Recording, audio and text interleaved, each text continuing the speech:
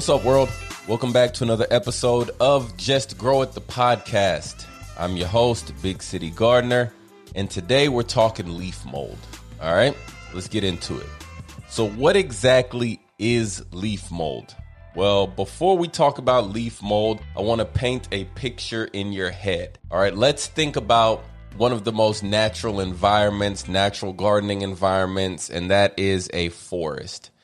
If you think about a forest, there are all kinds of trees that are evergreen, deciduous leaf trees, and all of these trees tend to drop their leaves onto the ground. Now, the leaves, if you've ever walked in a forest, you'll see that the forest floor is squishy, like you step on it and it feels almost like a gym mat, the way your foot can sink into that soft, healthy soil. Well, the secret to that soft, healthy soil is leaf mold. Now, leaf mold is really just decomposed leaves.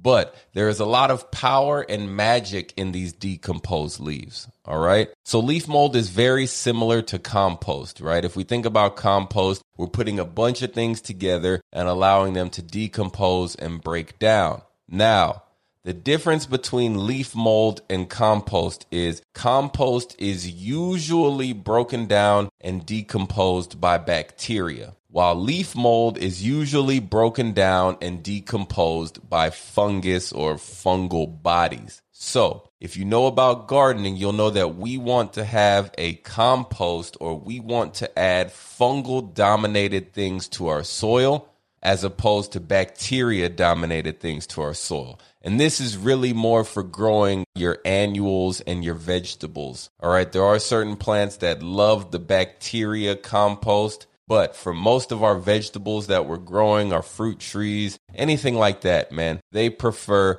fungal dominated compost. And the easiest, in my opinion, the easiest fungal dominated compost to make is actually leaf mold. All right.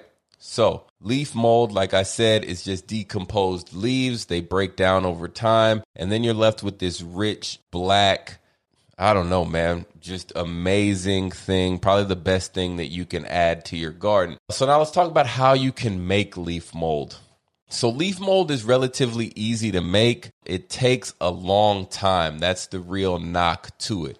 But it's one of those things that you can kind of set up in a very passive system that you don't have to interact with often or really at all. And then just within a certain amount of time, you're rewarded. So one way to make leaf mold is to go around and collect leaves that people leave on the corners in plastic bags. Take those plastic bags back to your garden, poke a few holes in the bag so that the contents can just be aerated and maybe even microorganisms can work their way into the bag. Set the bag in a spot where you don't ever have to touch it and allow it to break down. Now, it will take 1 to 2 years, sometimes even longer, depending on the leaves that you use for this stuff to break down. But once it breaks down, trust me, man, your garden will thank you and you will be rewarded. All right. So one way to make it, like we just said, is to put leaves, store them in a bag, punch holes in the bag, and let the bag sit. Another way to make it is to take a wire bin or some sort of mesh, create a cylinder,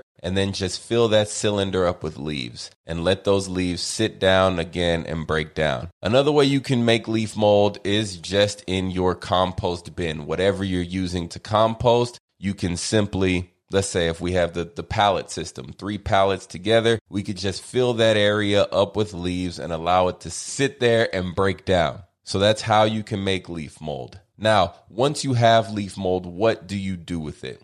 So leaf mold will perform in your garden very similar like compost, okay? It adds a little bit of nutritional value to the soil, but what it really does is it helps feed the soil life. So don't think of this as a fertilizer. Think of this more as an amendment. meaning it will improve certain characteristics, certain qualities of your garden soil. All right, so you can use leaf mold as a mulch the same way you would use any other form of mulch, right? 2 to 3 inches on the top of the soil, let it sit there and work its way down into our soil. That's one way. Another way we can use it is as a soil conditioner or an amendment, meaning we can work this leaf mold into our soil to help improve many different characteristics of soil. And then the third way we can use it is we can use it like compost. Okay, we can use it to make any sort of compost teas. We can use it to top dress our plants. We can even use it to start seedlings in. As a matter of fact,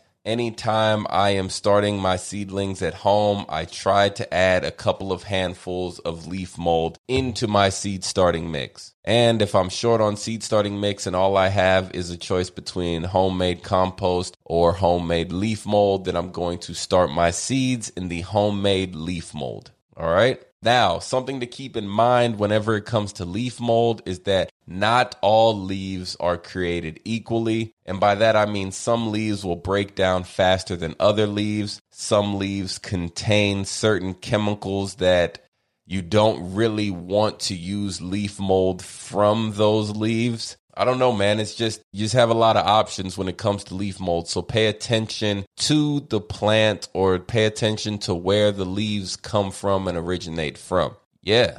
And I think that's about it, man. I just wanted to let you know how dope leaf mold is and how easy it is to create. All right. So don't always think you have to compost these leaves. Maybe just get a big bin and start your own pile of leaf mold compost or just leaf mold. I think that's it for today. I may have rambled, but who cares? I think you guys still got some good information out of this episode. If you enjoyed it, you know what to do. Like, share, subscribe, tell a friend. But the most important thing that I want everybody to do is to get up off their ass, go outside, put your hands in the dirt, and just grow it. We're out. Before I let you go, I need you to do more than one thing. First, I need you to like, comment, subscribe to the podcast. Second, I need you to tell a friend or two about the show if you enjoyed it.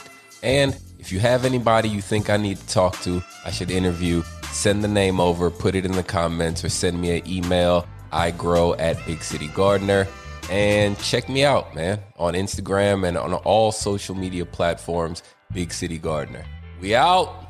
Oh, almost forgot. Just grow it.